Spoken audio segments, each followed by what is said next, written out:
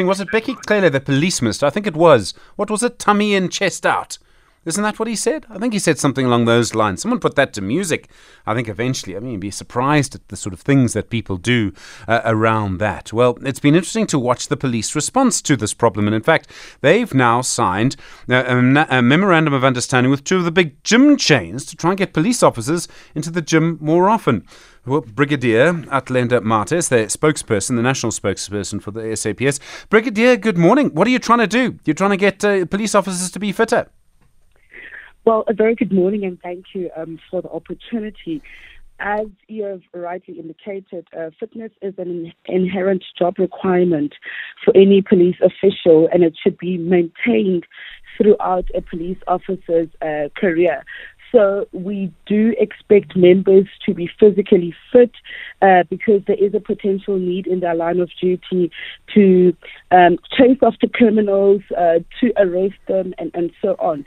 So as the SAPS, this is a part of our intervention to make sure that our members remain physically fit and mentally healthy to execute their mandate. So we have signed a Memorandum of Understanding with both Virgin Active as well as Planet Fitness. So this MOU states that every police official that signs up for gym membership will receive 20% off towards their membership fee.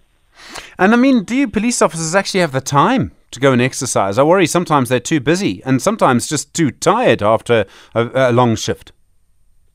Well, absolutely, but we do make provision for training in the SAPS. We've got Human Resource Development Training Division that looks into the physical well-being of our members. We do have fitness instructors within the SAPS, and it is a requirement that members at least they are provided with a time to ensure that they exercise, and they also attend to physical fitness assessments so that we monitor and evaluate the physical fitness of members.